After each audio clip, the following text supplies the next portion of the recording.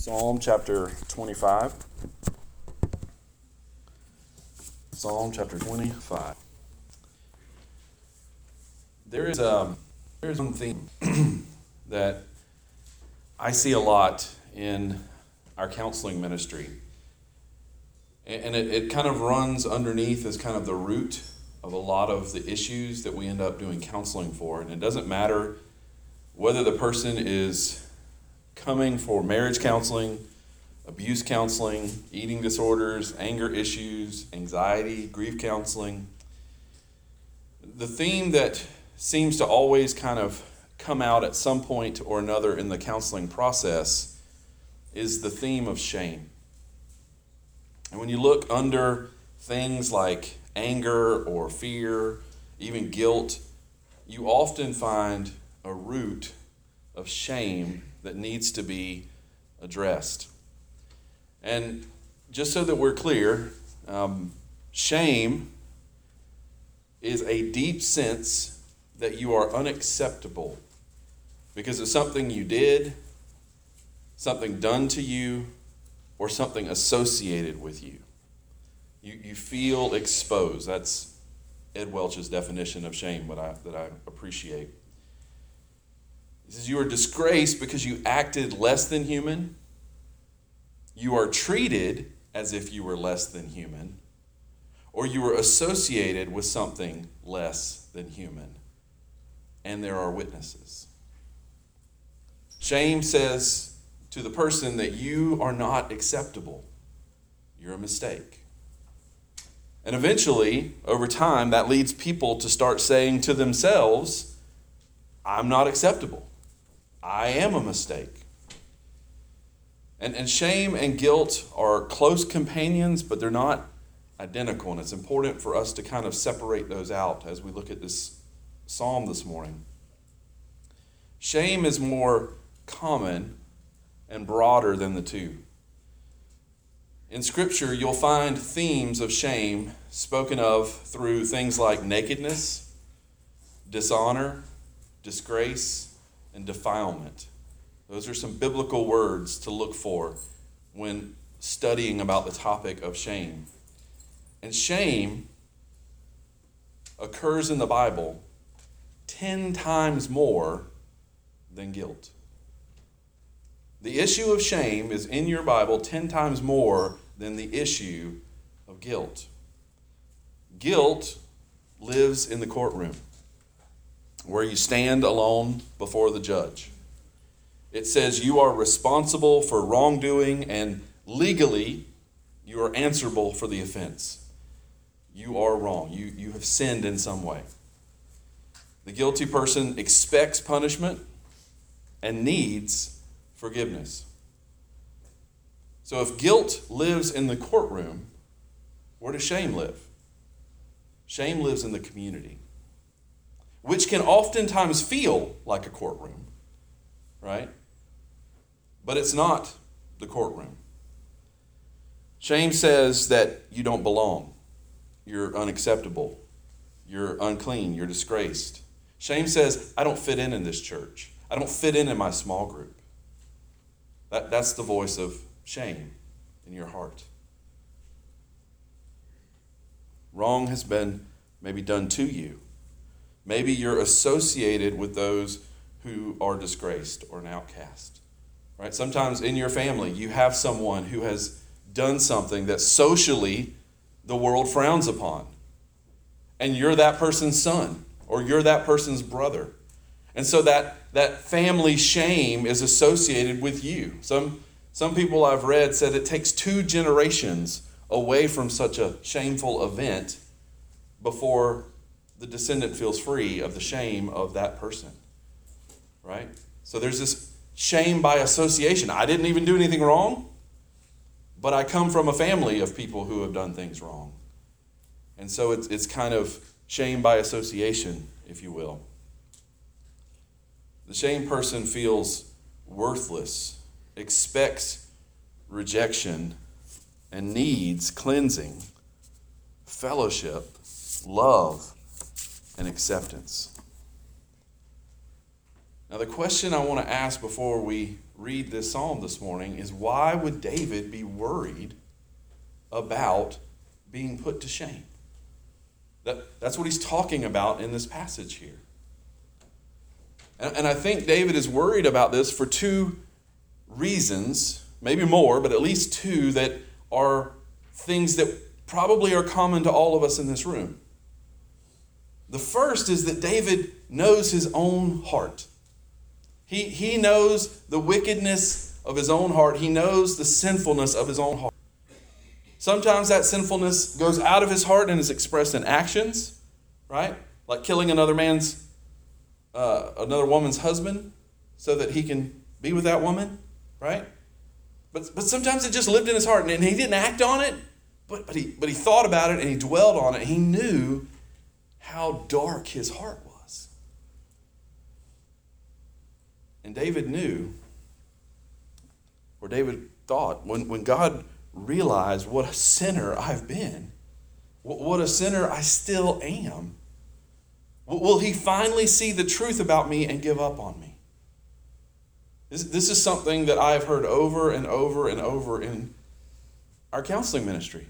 Dale, if you knew all the stuff about me, if you knew everything that's happened to me, if you knew everything that I've done, you wouldn't want to sit in the same room with me. Which I patiently, lovingly try to assure them, yes, I would. And the reason is because I know my own wicked heart. And I know I'm no better than you. So the first thing that would make David worry about being put to shame is he knows his own heart. And we know his life by going back through the Old Testament and reading it. He was far from perfect. Second, David's enemies hate him with passion. Right? He's reached this point in his political career where he is at the apex. There's nowhere else to go but down. And there are people from within as well as from without who would love to see nothing more than David fall. And David knows if God doesn't stand with me, it's game over. I'm done. Like I can't do this in and of myself. I need God. And if we're honest this morning, those are things we all fear, right? All of us wonder at times, how could God put up with a sinner like me? Will he finally see who I am and just drop me? Just be like, I'm done with you. I give up. And now, more than ever, I think, in America, we feel overwhelmed because the world is against us. The Bible is very clear all throughout the New Testament that we are exiles, that we are not, living in our own land. And yet in America, we've kind of deceived ourselves and fooled ourselves into thinking we could make heaven on earth. And now we're going through a period of time where the government is turning against Christianity. The culture is turning against Christianity. Popular opinion is turning against Christianity. And if you are here this morning and you just simply hold to biblical truths, you are now being labeled as intolerant and a bigot. Just by believing what the Bible says. And so for the first time, maybe for some of you in your lifetimes, you're experiencing some level of persecution. Again, it doesn't rise anywhere near the level of what's happening around the world, but we're no longer the place to be.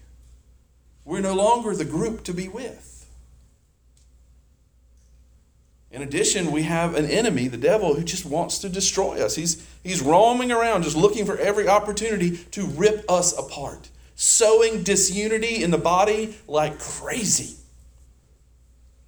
If there is an issue we can fight about, I promise you he will have us fighting about it. All the while thinking we are morally right and doing what God wants us to do as we fight about it. On both sides. And the devil's just sitting back laughing. God, they're so busy fighting with each other about these stupid things. They're not sharing the gospel. They're not on mission. They're not talking about Jesus anymore. We have a real enemy. And so like David, we know our own sin well, and we know our heart better than anyone else in this room. Even your spouse doesn't really know how wicked your heart is. Only you do, apart from God. And so when you're honest and you really look at your heart and your life, there are these times when you wonder, is God even is he gonna put up with me? And then second, there are people that want to take you down. And you know, like David, if God turns away from us, it's game over for us too. Psalm 25 teaches us what it means to wait for hope, to wait for God and to hope in him. When you're fearing and you're worried about being put to shame, this psalm comes alongside of you. And it helps you to understand, what does it look like to wait for God? It's one thing to put your faith and trust in God. That's the first step of salvation. But you don't just instantly get transported to heaven, right? You're still here. What happens next? That's what this psalm is about. How do we wait for God in the meantime? Now, Psalm 25 is a teaching psalm, meaning it's in the form of an acrostic. And with a few variations, each line starts with the letters of the Hebrew alphabet. So this would have made it easy for a Hebrew child to memorize this psalm just going through the Hebrew alphabet. And it makes for good poetry. Like I say, it makes it easy to memorize, provided you know Hebrew. But even if you speak English, this psalm has a lot we can learn this morning about how we can set our confidence in God. And I want to look this morning at how David waits for God in this passage. And therefore, how do we wait for God? How do we trust him with patience and complete confidence?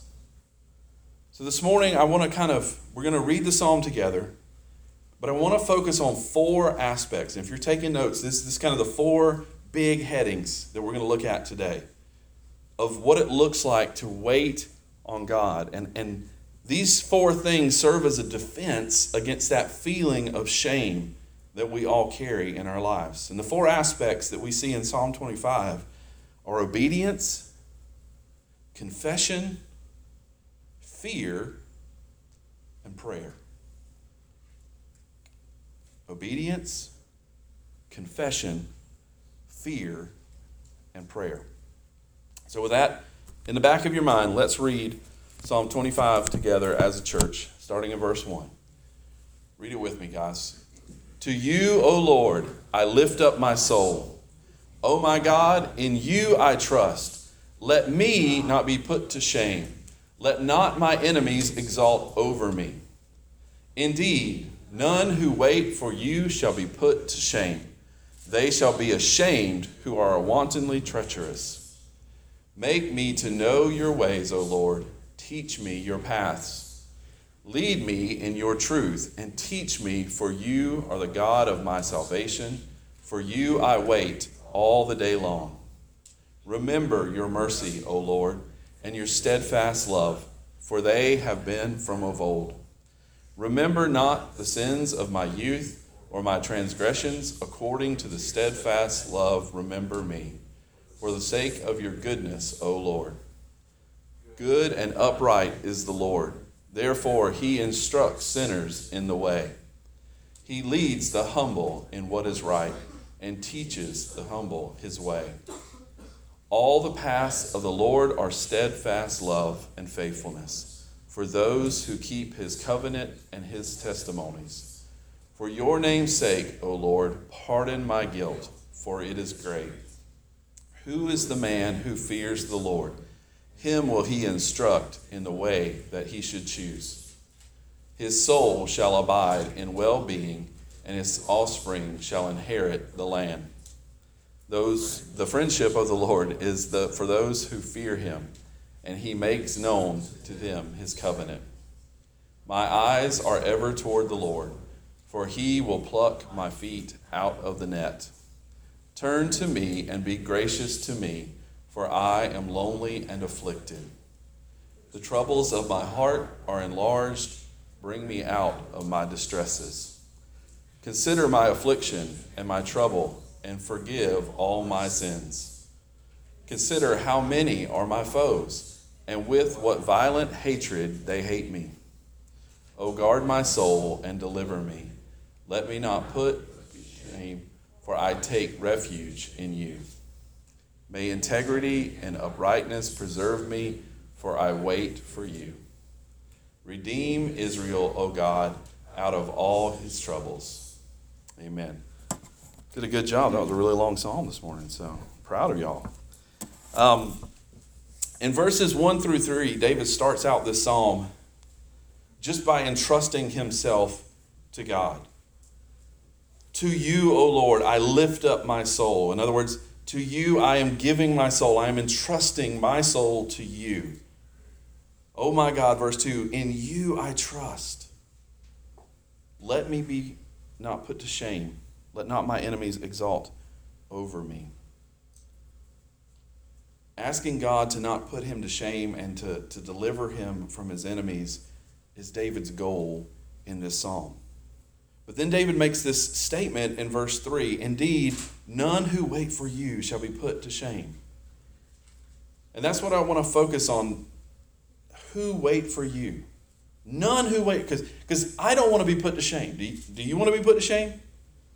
I don't think any of us really want to be ever put to shame, right? And so David is telling us, indeed, no one who wait for you shall be put to shame. So what does it look like then for us to wait for the Lord? Well, the first thing that we see in verses 4 through 5, as David is teaching us what it looks like to wait in the Lord, is obedience. We see that in verses 4 through 5. He who has clean hands and a pure heart, who does not lift up his soul to what is false, and does not swear deceit, wrong place. Make me to know your ways, O Lord. Teach me your paths. Lead me in your truth and teach me. For you are the God of my salvation. For you I wait all day long. The first step that David has in waiting for the Lord for us in this passage is asking God to teach him. God has to show us how to obey him. If you notice the verbs that David used, make me to know, teach me, lead me.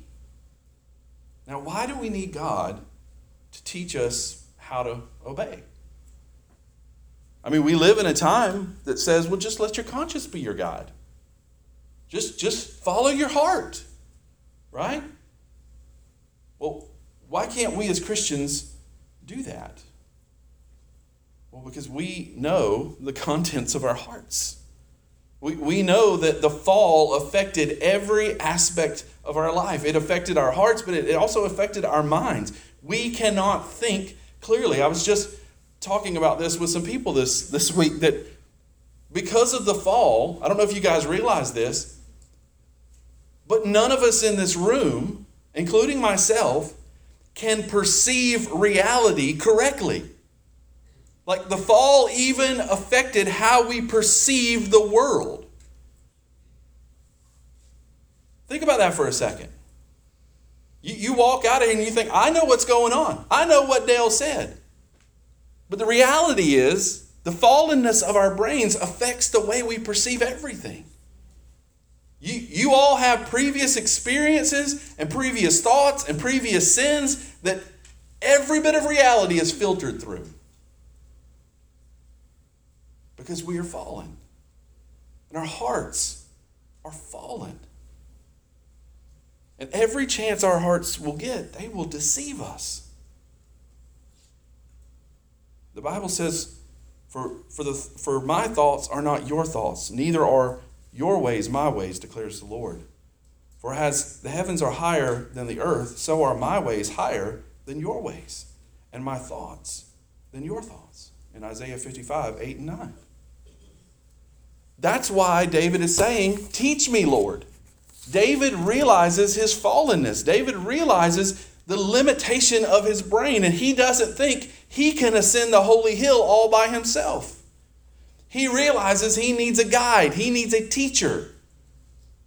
Now, for those of us who are living in the New Testament, we have that teacher. His name is the Holy Spirit. I don't know if you realize this or not, but one of his job descriptions for the Holy Spirit is to be the teacher. God placed a portion of himself, his Spirit, inside of you to lead you into all truth. Now, that's not your heart and that's not your conscience. That's something totally apart from your heart and conscience. And the way you can tell the difference is one typically leads to self-denial, the other leads to self-fulfillment. When you start thinking, oh, this is what God wants for me, and it includes, a giant house and all this stuff, it's like, that might not be the Holy Spirit leading you, buddy. Right? But you know it's the Holy Spirit when he says, give up doing what you want to do and sacrifice for your neighbor. Love your neighbor. I know you had plans this Saturday, but go help your neighbor. Right? We know that's not us because we don't want to do that. We want to do our Saturday plans, not go help our neighbor. That's one of the ways that we know that the Holy Spirit is leading us and is teaching us. If we think we can figure out the right path on our own, then we don't understand our own sinfulness. And if we want to follow God and please him, the place to begin is to ask him, what do you want? What do you expect of me? See, a proud man assumes that he knows what God wants. He doesn't even ask. I know what God wants. I'm just going to go do it. But a humble man or woman comes to the Lord and says, Lord, teach me. Teach me. See, those are two different ways of approaching your Bible. You can come to the Bible and listen, this is hard. Well, it's harder the longer you're a Christian. Because the more you know and the more you think you know, the less you ask God to show you things and to help you. Because I already know that, right? It's especially dangerous for somebody like me. I'll take a class on that. I got an A. I don't need to ask God to help me with this. I got this. But the reality is, each and every one of us need to go to God's Word and ask him, teach me, show me, help me. I can't do this on my own. And the longer you've been in church, maybe you've been in here for a long time, it's easy to assume that you know what God wants you to do.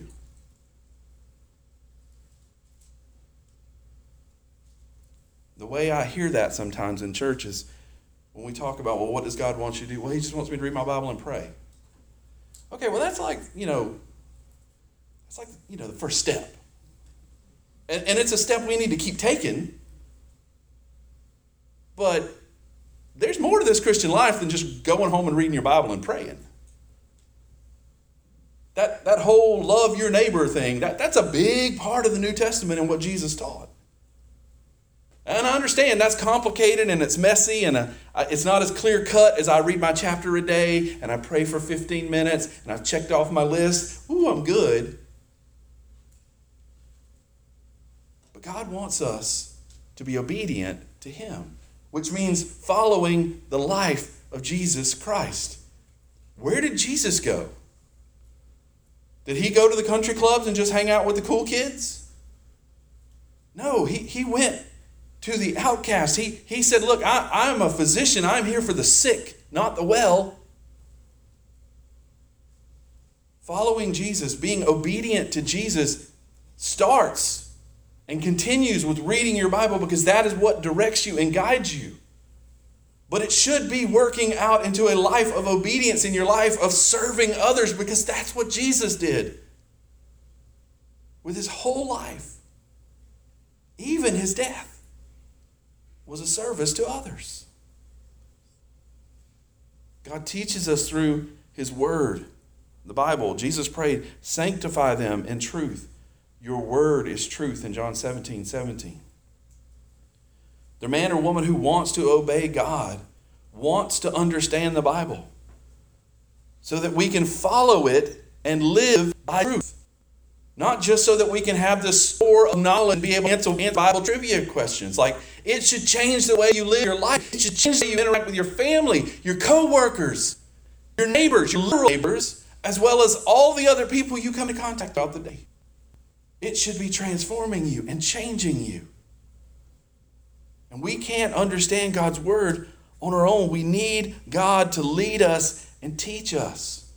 Otherwise, again, we just end up with a big store of knowledge.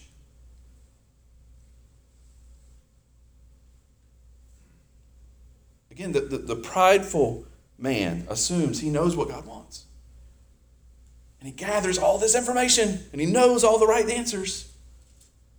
And he's happy to tell anybody what the right answer is, but he's not going to sacrifice his time. He's not going to sacrifice his finances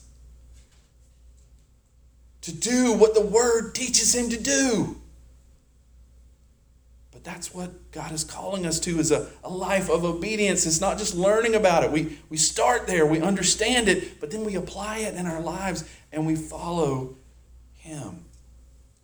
Jesus himself taught us this importance of obedience in the Christian life in Luke 6:46-49. He says, why do you call me Lord, Lord, and not do what I tell you?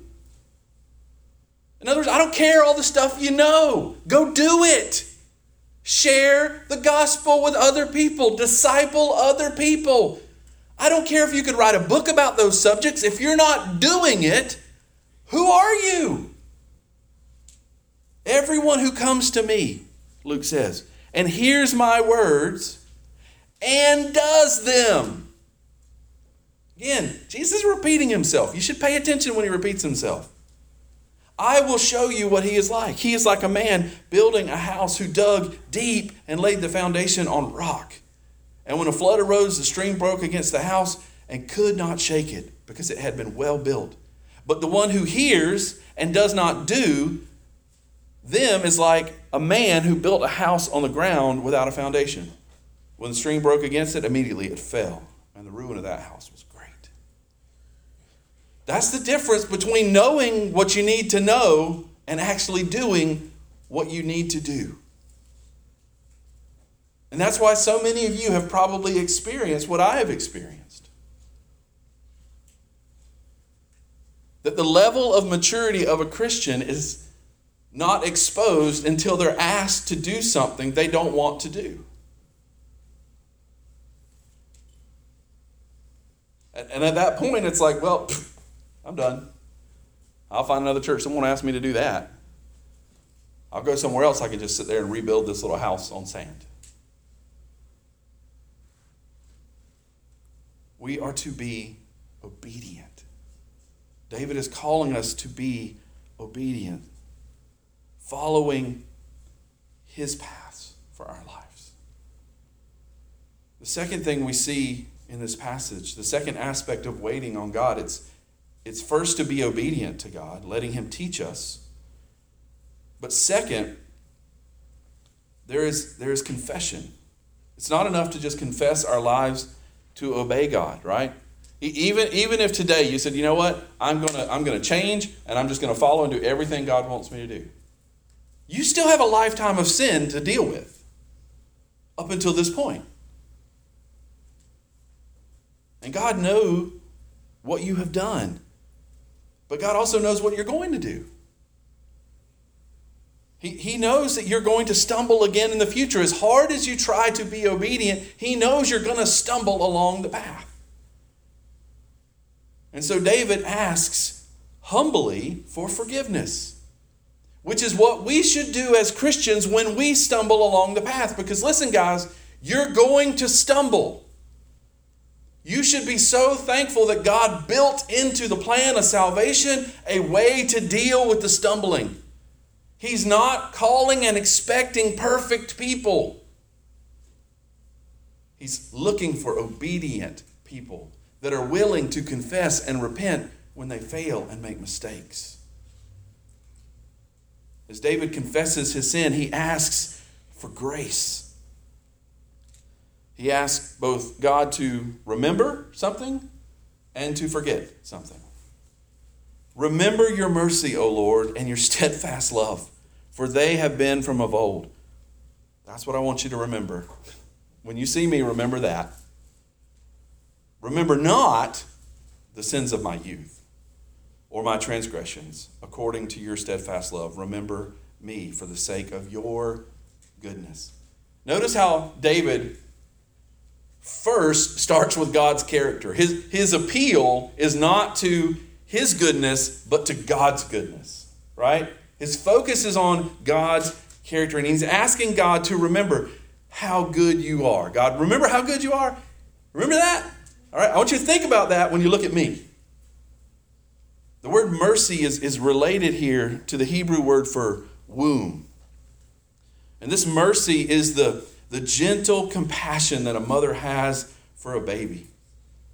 God cares for his people with a tender, motherly type love. In Isaiah 49:15, it says, "Can a woman forget her nursing child, that she should have no compassion on the son of her womb? Even these may forget, yet I will not forget you." But David also wants God to remember his commitment to his people. When he uses that word steadfast love that we've seen in so many of the other Psalms, that's God's committed love. That's God's covenant loyalty to his people. And so if mercy is pointing to a mother's love for her child, then steadfast love is to a husband's love for his wife. It's a covenant love. When a husband vows to love his wife until death do us part. This is a picture of steadfast love, the steadfast love that God has for his people. God has committed himself by a covenant to his people as husband and bride. And by asking God to remember this, David is asking God to remember the wedding vows that he made to his people when he first called them and chose them to be his very own. So David wants God to remember these things. But he also wants God to forget some things, which I don't know if you've ever thought about it. But for God to forget something is an active process. See, for you and I, especially the older I get, it's a passive process, right? Like, it's getting real easy to forget things. I mean, I used to literally, for the first 10 years of counseling, I kept all of my notes in my head. And I could keep up with all the details of all these different people. And as soon as they sat down, it was like, boom, there it was.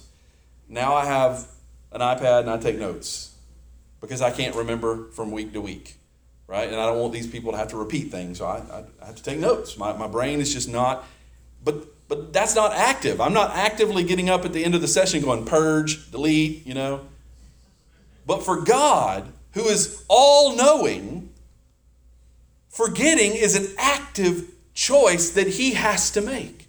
And that's what David is asking him to do. God, get up and make the active choice to forget the sins of my youth. These could have been the sins that David struggled with from the time he was a small child. I've talked to countless men and women who were exposed to pornography by a friend in school. And this sin of their childhood, this sin of their youth, has been a battle for them ever since. For so many people, the shame that has accompanied their sin has damaged relationships with the opposite sex. For some, it's even cost them their marriages in later life because of this sin of their youth.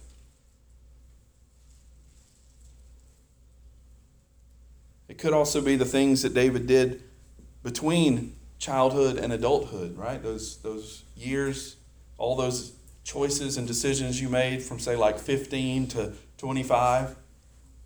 As I talk to most people, most of the choices that they regret kind of occur in that period of time for most people, right? And I'm so thankful, because many of us, we blush. I'm getting some smiles on your faces. I'm trying not to look in you in the eyes, right? Like, you remember some of those things you did, right? And I'm so thankful I grew up in a time when there were no video cameras. Young people, I feel real sorry for y'all. Because, listen, I know God loves me because I used to go out with a group of my friends and we used to do some stupid stuff.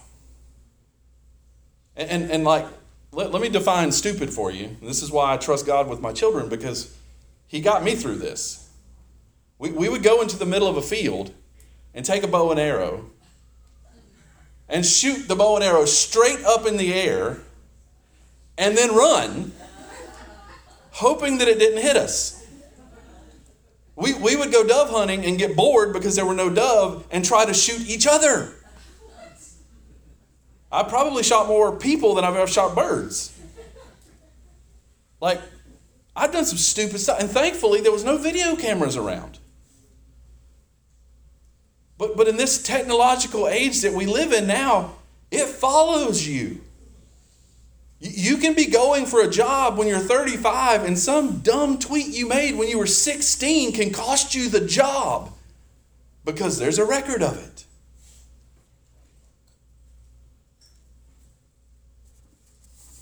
Your sin can follow you in multiple ways now that it used to couldn't. It just kind of went away. You made that dumb comment and, it's gone.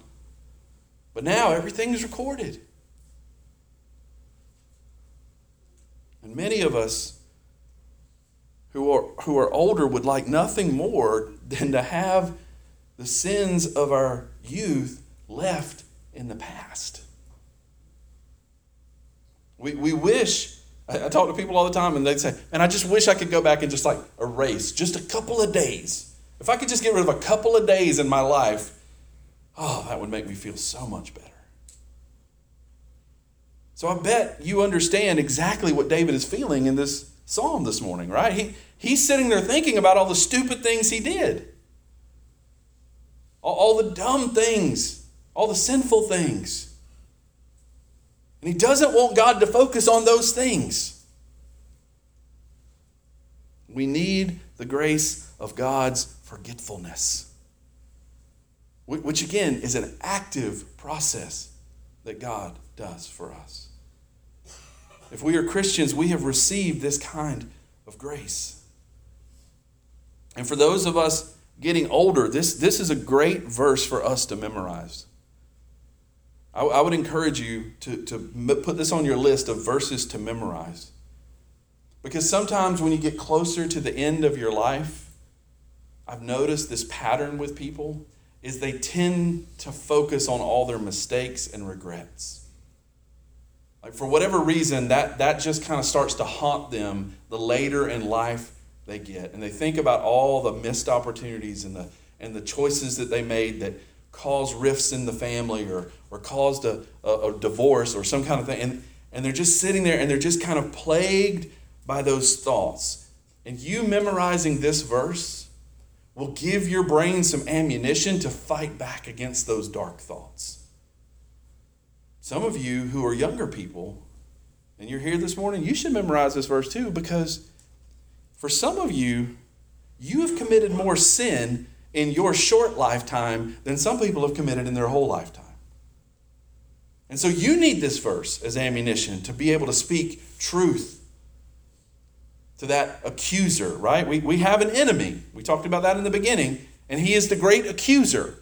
He's the one that says you're never going to be good enough because you remember what you did in grade school? Remember what you did in high school? You can't do that. You can't share the gospel with that person. You can't disciple that person because you've done all these things.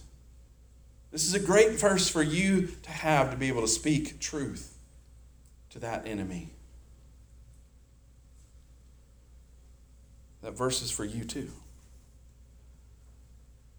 The third thing we see in this psalm, David begins to feel this grace so deeply that he stops his prayer and he turns to teach us. In verses 8 through 10, David stops his prayer and there's a shift.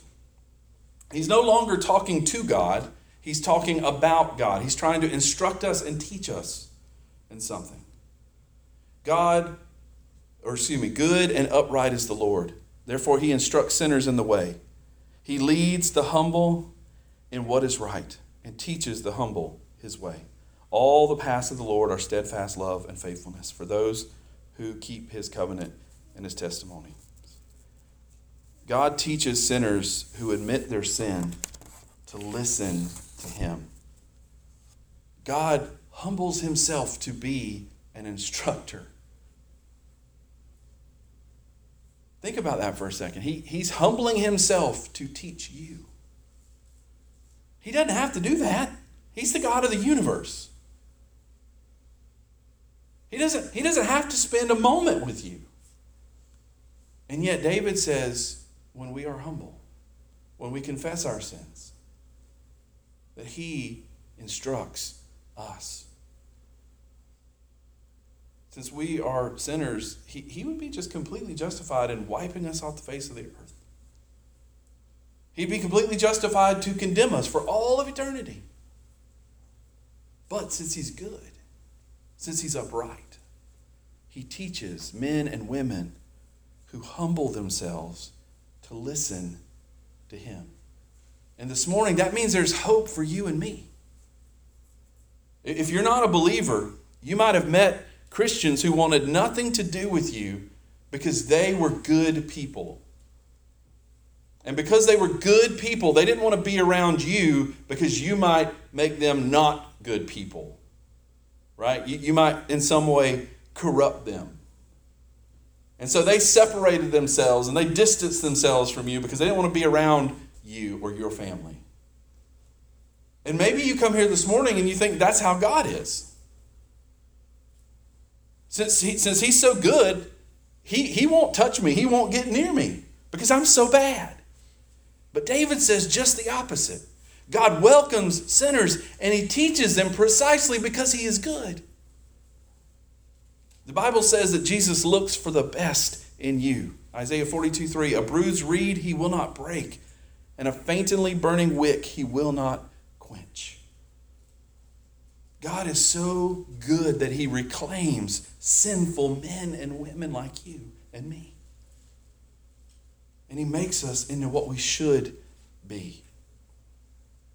If we will listen to God's voice and follow him, he will teach us. And then in verse 11, David asks for forgiveness. For your name's sake, O Lord, pardon my guilt, for it is great. He's not satisfied to just ask God to forget his sins. He wants the slate to be wiped clean. He wants a full pardon. He wants all charges set aside. Now, our tendency is to minimize our sin and make light of it. You might have experienced this in a small group. Somebody starts to confess their sin, and somebody makes the cardinal mistake of saying, well, that's not that bad. You're minimizing the sin. Let the person confess. If they've gotten to the place of confession and talking about their sin, don't minimize it because it makes you uncomfortable. Because that's the reality of what's going on in that scenario. This person is confessing and you're realizing all the things you're not confessing, and so you want to minimize it so that you don't have to deal with your own sin. We like to minimize our sin and not talk about it. But David is honest, for it is great, he says. It is massive. If we were writing verse 11, we would want to say something like, oh Lord, please pardon my sin, the few that I have. They're small. They're not that big. But David doesn't plead for the smallness of his sins. He pleads for pardon because he knows how great they are. He knows how much he has sinned. And he knows his situation is so desperate that nothing less than a full pardon will do. If you're feeling the weight of your sin, you're in a good place. Right where David is. And you can call out just like David did this morning, and you say, pardon my guilt, for it is great. And how can God pardon great sin? The reason he can forget sins of your youth and forgive great guilt and sin is because Jesus died and rose again to save sinners. If your sin is like a backpack of guilt and shame that you're carrying around with you this morning, just imagine Jesus taking that from your shoulders and carrying it with him to the cross. The Bible says in 1 Peter 2:24, he himself bore our sins in his body on the tree, that we might die to sin and live righteousness. His wounds, we have been healed. Hear this clearly this morning. If you're a Christian and you're minimizing your sin, you're minimizing Jesus' work on the cross. If you're minimizing your sin, you're minimizing his work on the cross. The greater the guilt, the greater my guilt, the greater your guilt, the greater the forgiveness and the greater glory of Jesus, who won that forgiveness for you. Christ is willing to forgive the greatest sinners because that's how he receives the greatest glory.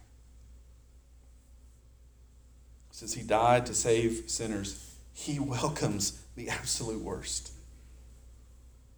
He's not a savior for those who can handle, their sin and only have these small sins. His blood is powerful enough to cover the greatest of sinners. This morning should be a huge comfort to you. If you're worried that God will somehow finally realize all the stuff you've done and leave you standing at the altar. As he turns and he looks to you and he sees you face to face on that wedding day and he just goes, too much sin. This should bring you great comfort this morning. He forgives the sins of our youth. We are great sinners, but he is a great Savior. His grace is greater than all of our sins. And when we wait on God and put our trust in him, we should wait in confession. We should be constantly confessing our sin to him and constantly finding forgiveness from that guilt and shame. The third thing that we see in this passage is the fear of God, or maybe a better way to say this is the awe of God. We see this in verse 12 through 15. Awe of the Lord brings great blessing. After asking for God's forgiveness, David turns to us again and he starts teaching us. The fear of the Lord might not be what you expect for him to go to, because again, many Christians confuse this with literal fear of God, as if God is someone to run from and hide from in terror. And the English word, unfortunately, it doesn't capture the full biblical meaning when it's used in the expression fear of the Lord, because all we think about is being scared. But the context of just these few verses, I think, will help you see the fuller meaning of what fear of the Lord looks like. It doesn't mean this like reverence. I have to avert my eyes from him and I can't, get in his presence because he's so holy and I'm not holy. Again, remember, your sinful presence in his holiness does not diminish his holiness. Right? God, that's not how it works. And so in this passage, notice what David says in verse 14. The friendship of the Lord is for those who fear him, and he makes known to them his covenant. God is promising to those who fear him, for those who are in awe of him. Why are they in awe of him?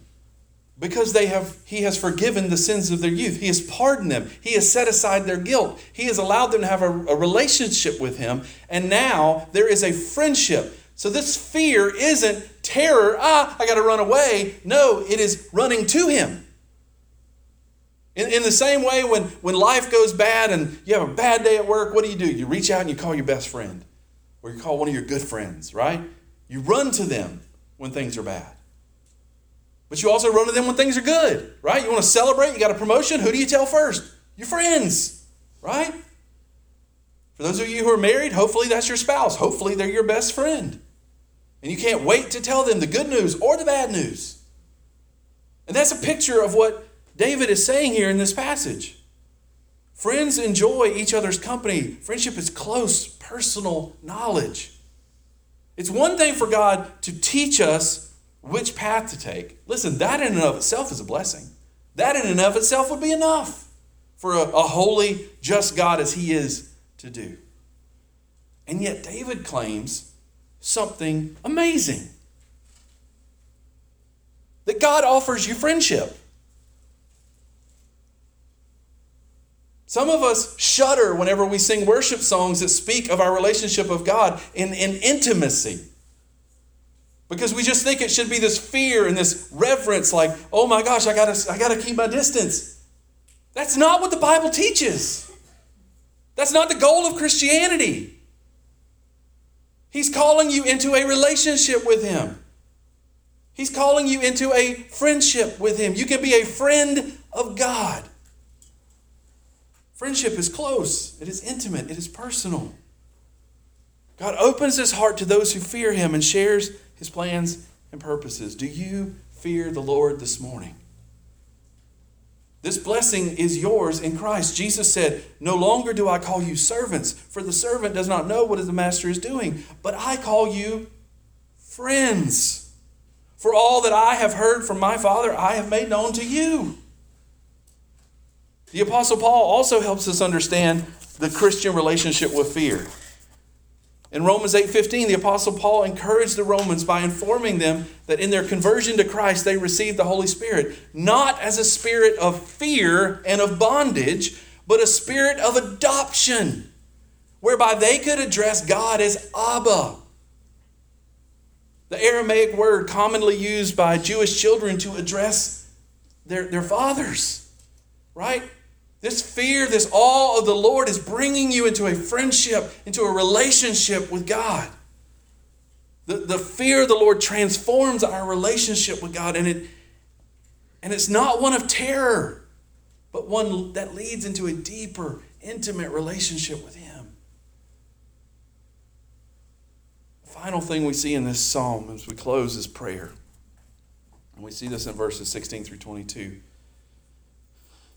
Notice that David says we wait in prayer.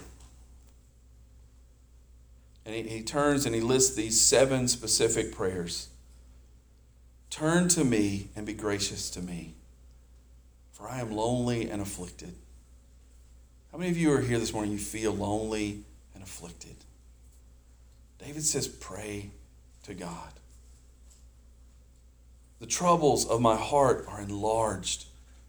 Bring me out of my distresses. Consider my affliction and my trouble, and forgive all my sins. Consider how many are my foes, and with what violent hatred they hate me.